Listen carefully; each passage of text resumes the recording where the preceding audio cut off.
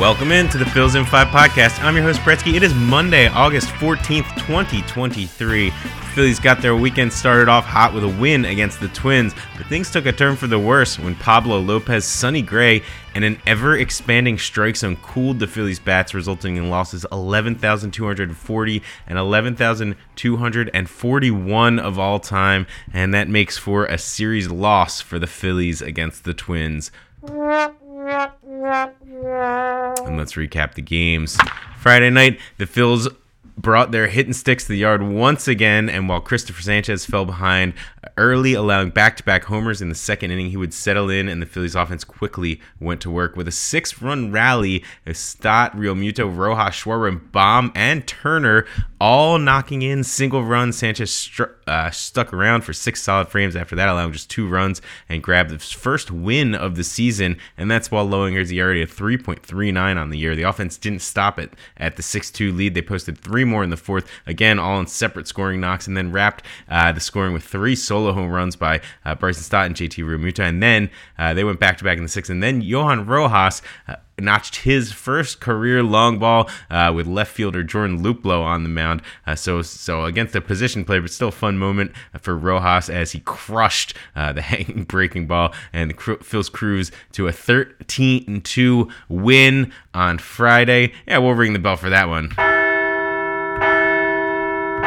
We had to sneak one in there because that's where the fun for the weekend would end. Taijuan Walker walked 6 over 5 shaky frames, but he did dance in and out of trouble. Allowed just 3 runs on the day. But the problem was that on the other side, Pablo Lopez was dominant. He blanked the Phils for 6 innings, allowing just 4 hits and 1 walk and 7 strikeouts. The Twins broke things open in the 7th against Gregory Soto, expanding their 3-0 lead. And Junior Marte also combined to surrender 5 runs, so the 3-0 lead turned into an 8-0 hole for the Phils. They got one back in the 7th, but didn't get any closer than that and lost by quite a bit. All right, Sunday, the Phils offense struggled again with the Twins' starting pitcher in total control. Sonny Gray held them to just 2 hits over 6 innings. Jordan Luplow, who gave up the homer to Rojas on Friday night, got one of his own to open scoring in the first against Ranger Suarez, ironically, over Rojas' head in center as he raced back to the wall, and the ball snuck over in right center. And while Ranger was decent,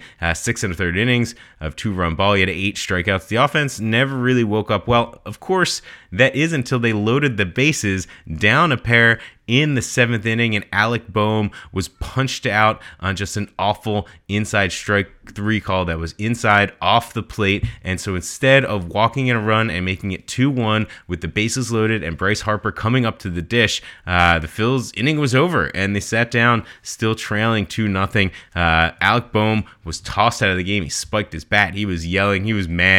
He was tossed, and the frustration continued the very next inning as a couple more poor calls got Rob Thompson tossed from the game. Harper, of course, was up because he was the next guy in the batter's box, and he got called out on a strike that was kind of low and out of the zone, and Thompson comes out and argues. He got tossed. Really, he was probably just trying to beat the traffic home because it was a weekend to forget down at the bank. The Pen allowed another run in the 8th, so down 3-0. The Phils have one more shot, and they looked like they had a little something going in the 9th, but then Garrett Stubbs drives a 101.4-mile-per-hour line drive off the bat. There's a runner on first, but Joey Gallo snags that line drive and doubles off Trey Turner to end the game. So, man, if that ball's just a little bit higher, a little bit to the right, and gets down in the corner, you very well could see the tying run up at the plate with some runs on the board, but instead, a double play, and the game is over. All right, let's take a look at our star of the day. We're going to shout out Christopher Sanchez, who currently is the Phillies' 6th starter, and I guess he could be headed out of the rotation with a light week ahead. The Phillies only play 5 times this week. He certainly doesn't deserve it with his work.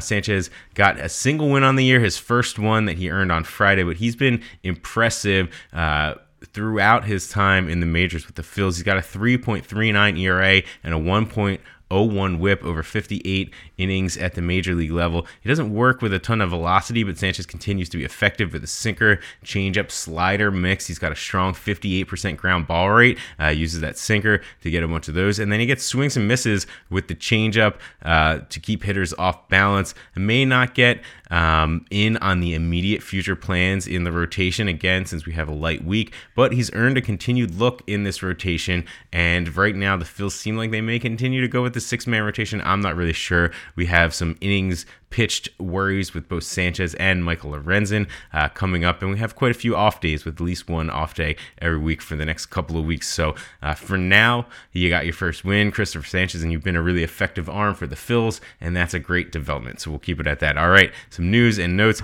Jose Alvarado remains on track to pitch some rehab this week, I think Tuesday and Friday, and then he will hopefully rejoin the Phils when the Giants series starts. Junior Marte was optioned following a rough couple of outings. Luis Ortiz replaced him in the bullpen for now. Probably one of those guys is going out once Alvarado's back. And then Bryce and Kyle both banged up over the weekend. They were both back in there Saturday and Sunday. So everybody looks to be healthy. A quick look around the NL East. The Braves went 3-4 against the Mets. They will host the Yankees beginning on Monday. The Nationals swept the A's at home. They're surging, trying to get their way out of the cellar. They were out of there for a little bit on Sunday, but now still in last place. They host the Red Sox on Tuesday. The Marlins took 2 of 3 from the Yankees. They'll host the Astros next as they try and keep their wild card hopes alive.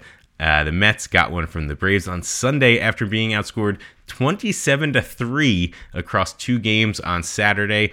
Whew, that's a lot of runs. They will host the Pirates next, and as mentioned, the Nats and the Mets are neck and neck for last place, and the Mets climbing out after their Sunday night win. They're just a half game up on the Nats for that last place. The Phillies are 11 game back of the Braves, but incredibly, the Braves are still just running out in front of everyone. But in firm position of a wild card spot are the Phils. They're in the top wild card spot right now in 65 and 54. So everything's looking good as long as you can keep winning some games. All right, up next, the Phils head to Toronto to take on the Blue Jays for a quick 2-game trip. So they're going to be off on Monday. They're off on Thursday as well. Monday off. Tuesday, Zach Wheeler versus Yusei Kikuchi, 2 veteran arms who have been pitching well. And then Wednesday, Aaron Nola, who's been struggling a bit, versus Kevin Gausman. So these are 2 veteran arms who have been top-level starters in the past. Gausman is having a great season. Nola lacking a little bit, but we know he can always come to the yard and have a nice day. All right, I hope that you all have a nice day out there on Monday and a great week.